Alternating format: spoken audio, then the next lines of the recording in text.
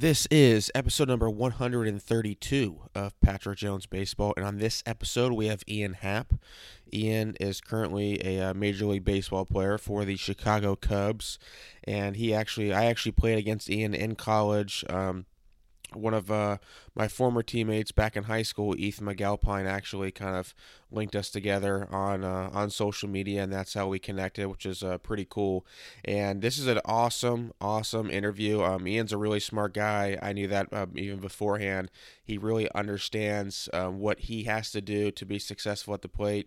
He understands his swing, and he talks a lot about how he prepares in this episode, what he has chased in the past that has worked, hasn't worked. How do we kind of go after pitchers these days as they keep getting better and throwing harder? And it's a really good episode. I really think if you're into hitting, you're going to love this, and it's going to bring a ton of value. Before I forget, make sure to head on over, if you haven't already, to blastmotion.com if you're interested in getting a bat sensor. You type in code PJB25 for $25 off. Again, Blast Motion. It's the cheapest bat sensor pretty much on the market right now, and it's also the best one as well. So it's going to be something that it's going to be able to track you whether you're swinging down or up to the ball, time to contact, how long you're on plane with the pitch for, and it's awesome. It's really good, and it's really affordable, and there's no reason that you can't get one and start helping out a lot of the players you're working with right now. So head on over to blastmotion.com, type in code PJB25 for $25 off. Now, ladies and gentlemen, we welcome on Ian Happ.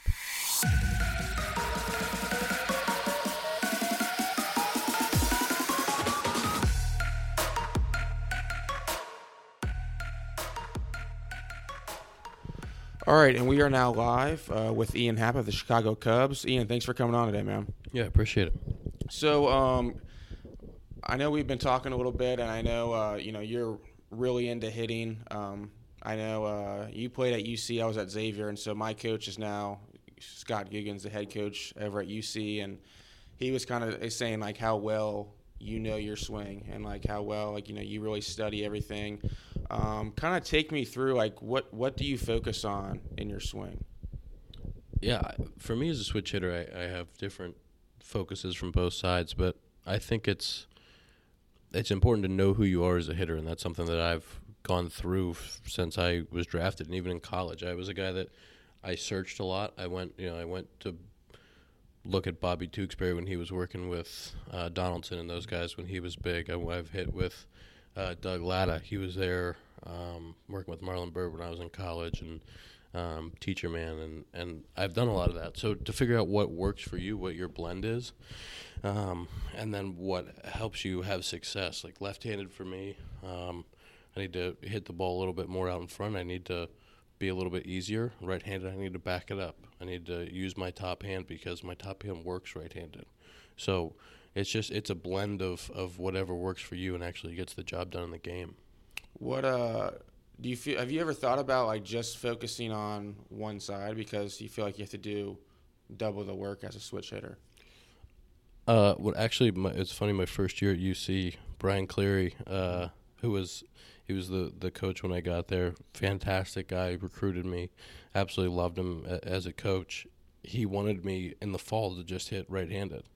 Didn't think I could hit left-handed. Told me, it wasn't good enough. And he brought in, do you know Kevin Wilson at all from Philadelphia? Yep. So Kevin Wilson played for UC, and he came in. I think he was a switch hitter, and he told me that fall, he's like, your left-handed swing is not going to work. It's not going to play. It's not good enough, and so he tried to convince me to scrap it with Cleary, and so I did it for one fall game. I hit right on right. Absolutely hated it. I went into Cleary's office, and we had a little bit of a blowout, and told him, I'm going to hit left-handed, and I'm going to do the switch hitting thing, and just trust me on it. And he was unbelievable because I was a 18-year-old at the time, and telling him that this is how I was going to hit, and he trusted me. He let me do it, and it worked out. I was a freshman All-American that year, and for him to be able to give me that freedom, never questioned it since then. You brought up before, you kind of threw out some different names, so I'm pretty familiar with in the hitting world of teaching different types of swings and movements and things like that. Do you think there should be, do you like have to feel a certain like movement with your body? I know you talked about like catching the ball out front a little bit more with on your left hand, when you're hitting lefty. But I mean, is there something like, do you try and like get in your rear hip a little bit more or something of that magnitude? Yeah, I think so. I've hit with Rich for about 3 years now, 4 years now maybe, and some of the stuff that you can get in a place where you overdo it. You can try to manipulate your body into different positions, and if you don't have a really good understanding of how your body works and what things work for you, and especially for me, even what things work from both sides of the plate, you can get in a position where, left-handed last year, I got in a position where I was way too on my backside, like way too on my backside, swinging uphill, couldn't get to anything up in the zone, and then you start trying to manipulate your swing further and further to try to get to one specific pitch, and then you lose the ability to do things you're really good at. I'm really good at hitting off-speed pitches. I'm really good at dominating down the zone. I dominate 70% of the strike zone, but if they're 30% or 20% that I'm not going to be able to handle all that well, and I can just fight to get a mistake, if I don't trust myself to do that, and I try to manipulate my swing to hit pitches I'm not good at, well then by the end of a week or by the end of a month, I'm going to look back and I'm hitting 120 or I'm hitting 200 and going, what's going on? So I think you really have to know what your keys are in batting practice, what your keys are in the cage to set yourself up to hit, and then you're out there competing. That's one of the biggest things for me when you look at hitting Twitter and you look at kids that are 10, 12 years old and they have really beautiful swings that guys are manufacturing in a cage that you're looking at. How does that play? How does it play when you get on the field? When can you back off the swing concepts and move on to competing in the box? Pitch recognition. Pitch recognition, understanding shapes and what guys are trying to do to you. And it's not to say that they're wrong, that the way that swings are being taught are wrong, because the swings are very good. But I've struggled in my career at different points at the professional level and in college as well at trying to produce a swing, and then when I get in the box, I've tried so hard to produce this swing that now I'm thinking about movements. I'm thinking about trying to get into my back hip or trying to load around and coil when I'm also trying to hit 95, and it doesn't work. Yeah. I've tried it. It doesn't work, I promise. Well, it's funny you brought up hitting Twitter, because like when I see, and I know Rich kind of teaches this a little bit too, is kind of, I think, that like one-legged swing. And so I think like when I interpret that, and I think a lot of people interpret that of kids flying open early because of practicing that a lot. What do you feel that way or no? Yeah, it's really hard because the way that Rich is on Twitter, I keep hearing this. Is the way that Rich is on Twitter is so combative, but Rich in person is the nicest guy in the world. He's super understanding. He goes through with you whatever movements that you feel like you need to work on. And if there's his Twitter teachings are very extreme. He's very singular. He really strongly believes in the core that he has developed on his concepts. But when you start talking to him and start talking on a higher level, higher patterns, talking about I'm trying to hit this pitch and also cover this pitch, it really starts to back off into more of a toned down approach of what he's talking about getting all the way coiled. So, we start talking about where's the sweet spot in the coil? Where's the sweet spot where I'm not overloaded, and I can also flick to get to this ball. I had a game this year when I was in Iowa and hit 2 home runs on curveballs, backside, left-handed. They're both 80-mile-an-hour curveballs. And I hit them out, one was 95 plus, one was 97, the exit velocity, which is probably borderline home run, but it was a good wind day and the balls got out. And I thought, that's if we're talking about exit velocity, I've just increased the speed of the ball by 15 miles an hour and 17 miles an hour. If we translate that to a 90-mile-an-hour fastball, I hit that 105, 107. We're talking about 95. I hit that 110, 112. Those are always been a guy that has really high exit velocities and hits the ball really hard, and so that's supposed to get me more hits. Right. But I tried towards last year and then early this year, I tried to create exit velocity. I tried to create, I want to hit the ball 110 miles an hour every time because it's going to help me get more hits. But if I just flick the ball and make effortless swings like I did on those 2 pitches, and I'm still increasing the velocity 15 miles an hour, if I can increase the velocity, exit velocity of the pitch from whatever it came in at 5 to 10 miles an hour, if I can shoot for that, maybe catch a 15 here and there, that's gonna be a lot of hits. Finding barrels in that range is gonna get me a lot of hits, and I think that's like I've watched guys do that. I've watched Daniel Murphy do it when he was here. I watched Riz do it. You get to watch some of those guys the way that it doesn't look like they're over swinging, and they're just creating a little bit more, and finding a lot of barrels. I think that's something that isn't taught enough. I 100% agree, and I think that's kind of going over what I see a lot of times online where it's bat speed. We're talking about overload, underload training and things of that, and I get it. You have to, as a big leaguer, I think I read some crazy stat where you have to hit every position player has at least proven they can hit 100 miles an hour exit velocity, and so I think people take that information and say well, if you can't do this, then how can you keep playing the big leagues? So then all they do is train for that.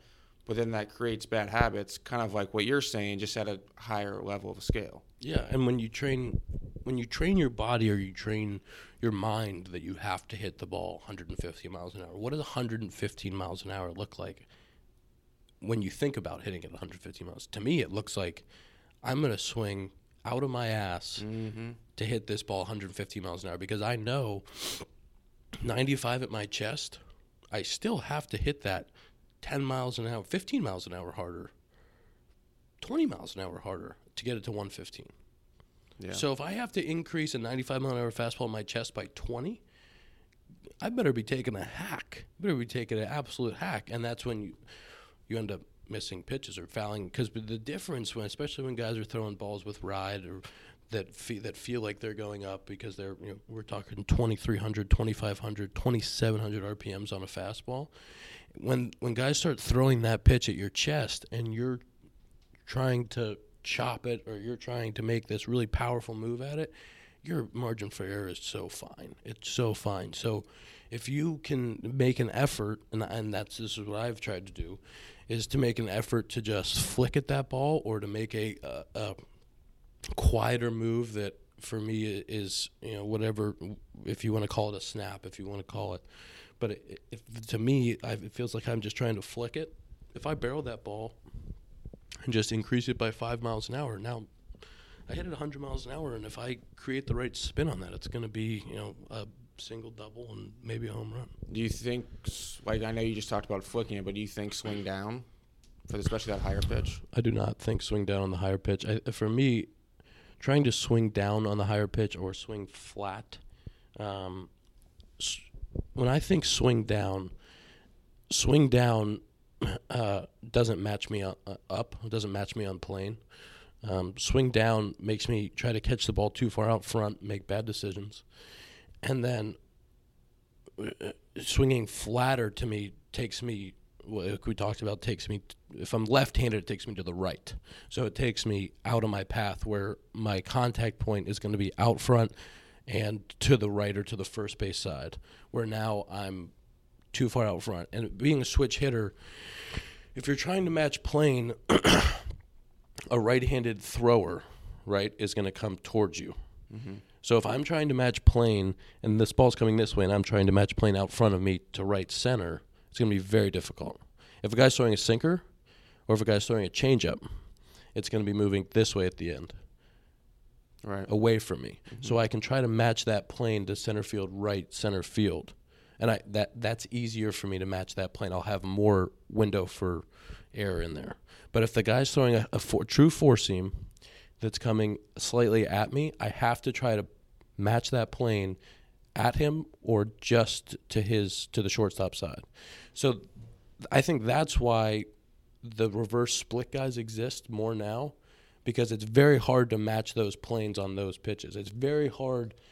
You have to be perfect as an opposite side hitter, as a guy facing a righty facing hater. Like, a righty facing hater has to be very perfect with his four seam, because it's coming at, he's such angle that he's coming at you, and you're trying to catch a four seam like that out in front, right? I'm trying to play out in front because it's so firm. Mm-hmm. And if I catch it too deep, now it's rising, and so I have to make a balance of hitting it off my front hip, off my front foot, but still trying to stay middle, because as soon as I get too far out front, my window, it doesn't match up. So I've seen lefties have some more success off him, because that's what they're trying to do. Lefty, it's crossing at their front hip, moving more towards the middle, and they're trying to get out front. So those guys can try to play more down, more out front, and then they have a chance to catch that, and the slider works off the same plane. So the slider works off the same plane, and now they're just catching the fastball here, slider a little bit more out front. So you think that the split grip, because I know I've seen Javi do that, I think maybe earlier this year a little bit. Mm-hmm. That's because of kind of just how because the pitchers are evolving so much? Yeah, I get split grip for a little bit this year. Yeah. And it just, some helps you stay through the zone a little bit more sometimes, helps you get a little bit different feel.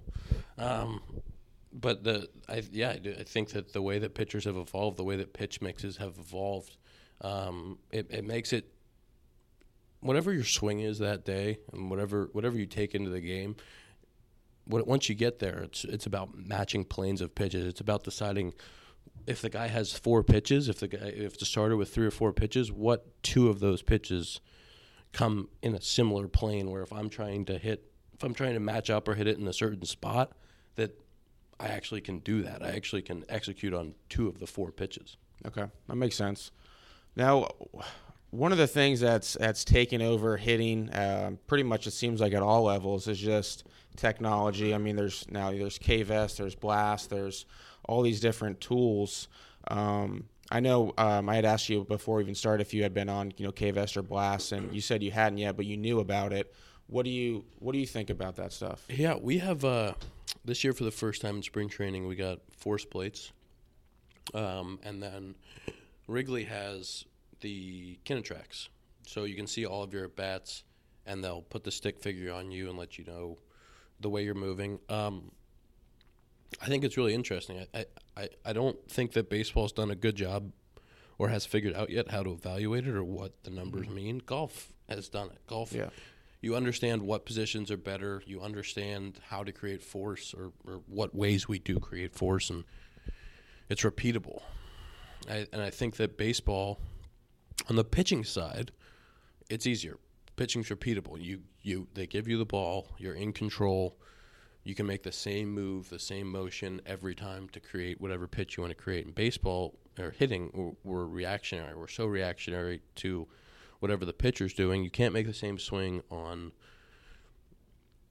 technically you can make the same swing on a fastball and a curveball, but it's not going to work like that, because I'm going to be very quick on a fastball from foot down till I'm firing, and then I'm going to have to ride my legs out longer on a curveball, and it's not something that you can pattern all the time. So I think we have to get better at figuring out what it actually does. But when I went on the force plates, I figured out that left-handed I create a ton of vertical force, and that's why in my frame, in a 6-foot, 205-pound frame, I can hit opposite field home runs very easily.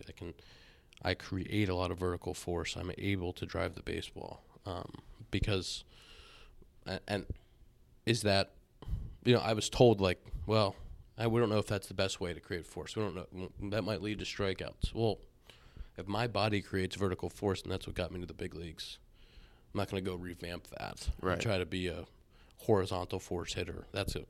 First of all, it would take forever, and I wouldn't be as effective of a hitter as I am now. I think what you just mentioned there, what helped you get to the big leagues. I think that the technology, right now, I think it's kind of a slippery slope, right? If I took someone like you, put you on K-Vest, you looks like you need to do, engage your back scat more, just stay in the anterior pelvic tilt a little bit longer, whatever it may be. I'm just making up stuff. that can be a slippery slope because you've already figured out a way to get to the big leagues. Where I do think that this tech could come into play is for the guys who are kind of struggling in the minor leagues, right? You know, guys who's never expanded the big leagues, never been able to make it or not, whatnot. Maybe, I mean, do you think that's something that it makes more sense down there versus up here? Yeah, I think especially if you find somebody who has really good bat to ball skills, puts the bat on the ball a lot, doesn't hit it all that hard, and maybe they're hitting okay in the minor leagues, or they're just like not getting hits, but they're not striking out. They have a good eye. If you put that guy and say, look, if I think if you made some of these moves, you made some of these adjustments, I think we can get whatever it is. I think you can hit the ball harder. You can hit the ball in the air more. I think that stuff makes a lot of sense. But you're right. It's a slippery slope with, especially big league guys.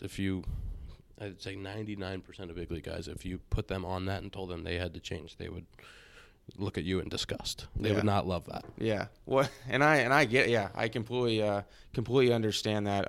No doubt about it. Are there certain drills that you do on a daily basis that help you kind of feel out what you want to do? Yeah. I do a lot more of a drill package in the off season, kind of leading up to spring training, getting myself ready. During the season, I'll do different drills depending on where I'm at or what I'm trying to feel. And my routine is off the tee left-handed, and I really try to see flight of the ball and try to feel some of the things being, like I said, flicking the ball, being easy, not trying to do too much. And if I'm creating the flight of the ball the right way, I feel like I'm doing the right things. And then I go into flips and I do left-handed, right-handed flips. I don't hit off the tee right-handed. You don't have to tee right-handed? I do not. No, this year in AAA, I had a little stretch where I went 4 weeks without even hitting in the cage right-handed, without no tee, no cage right-handed, and I was hitting 400 for the month, right-handed. Couldn't get out, so I don't know. The hitting coach in AAA, Desi Wilson, was like, I don't think you should ever hit right-handed BP or in the cage again. So I was trying to figure out my left-handed swing. I was trying to work on some stuff, and I was taking the time to get that right. And the whole time, my right-handed swing was good. And it's more natural for me. It's more natural because I can use my top hand, and it's strong.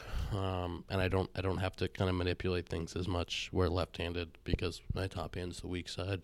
The non-dominant side, you have to think a little bit more. Maybe I shouldn't, but you try to think about it a little bit more.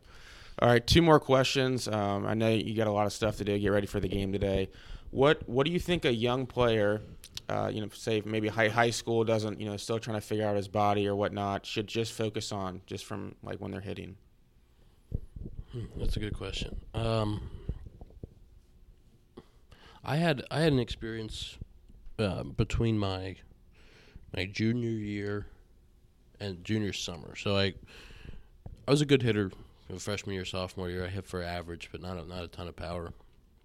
And then I was expecting to have a great junior year, especially in Western Pennsylvania. You're trying to get recruited, and teams come watch you as a junior in high school. And I just didn't have, I still hit for a pretty high average, but I didn't have a good junior year. I didn't have the breakout year I was supposed to have. The Duquesne baseball program folded. My brother played for Duquesne, and the head coach there, the program folded, and I started to hit with a guy named Mike Wilson, Josh Wilson, was a former big leaguer from Pittsburgh. It's his dad. He was the former head coach at Duquesne, and we hit that summer, and he taught me how to hit left-handed. It was always a weak swing left-handed. There was never a bunch of power, and the way that he taught me to hit left-handed was basically hitting Twitter before hitting Twitter, where it was creating vertical force. I want you to get through the baseball. I want you to, his terms were hump the baseball, and I want you to let your top hand go. Don't try to be steep with your top hand. It was basically let your wrist carry no weight in your top hand, and it was turning the barrel. He taught me how to turn the barrel without talking about it that way. Without talking about it, I want you to snap. He taught me how to turn the barrel. He said, let your top hand go. Don't worry about it, and hump the baseball. And that helped me start to hit balls in the air left-handed. It helped me start to elevate, to hit balls the right way, and to be really loose. and create this Ferris wheel path that we talk about. So that was the first time that I had the experience of like really smashing baseballs, really dominating. And so that summer I went off and I got a bunch of scholarship offers, and I was able to go play at Cincinnati and have that opportunity. But I would say for high school guys that haven't figured it out yet, that haven't keep experimenting. Because even after I went to college, I experimented. I tried to find everything and anything I could to make me a better player, because I always knew there was something more in the tank. Even when I had a great freshman year, I went to the Cape. There was something more in the I could still be better. It wasn't. I didn't have it figured out. I didn't know what swing it was. And when I was in the minor leagues, it was the same thing.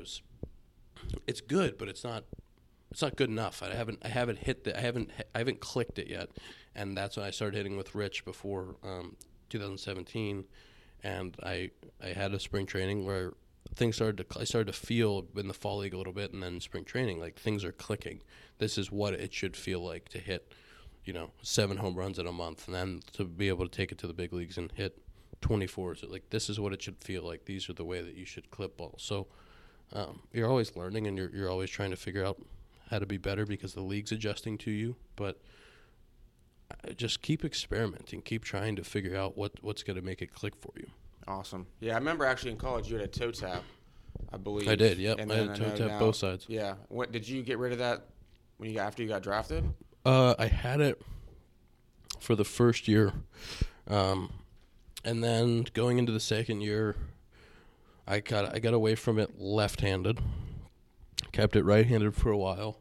And then it ended up just turning into more of a leg kick because the timing with the toe tap just got away from me. It was something that, for one reason or another, it didn't play. So I kept working on different things, and the leg kick worked left-handed. And then right-handed, it's been all kinds of stuff. But I did even go back to the toe tap at one point right-handed this year. Oh, really? In AAA, yeah. All right, very last question. This was from Aaron Trock, sent this one in.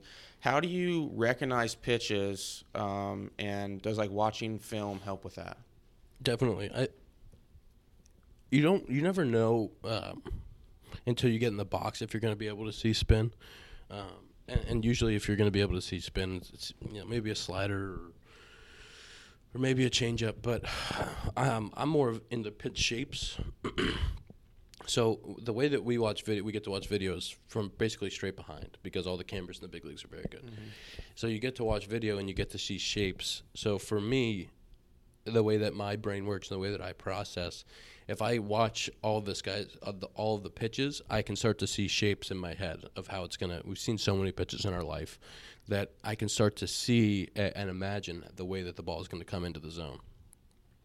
And once I start to see shapes of he throws a two-seam and he throws a changeup, maybe they're slightly different. The curveball is going to pop over that, and then the slider, whatever it is.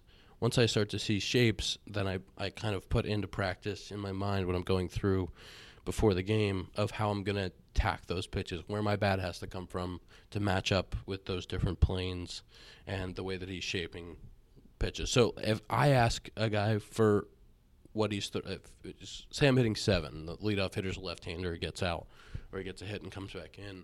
When I ask him what he's throwing, I'll put my hands up in some kind of line. I'll say, is the two-seamer moving, and it'll be from my left hand to my right hand, wherever it is. Is the curveball shaped this way? I'll never ask for a 12-6 or for 11 to. I don't ask that. I work in shapes, so I'm asking him to show me the way that it's moving, so that in my head I can envision it and I can put into practice the way that I think I'm going to be able to attack the baseball. It's a tough explanation over a podcast, not being able to show that, but I think everybody's brain works in different ways, and everybody has a different idea of how to pick up pitches, where they need to start. But I think it's very individualized. Awesome. Thanks again, man. Appreciate it.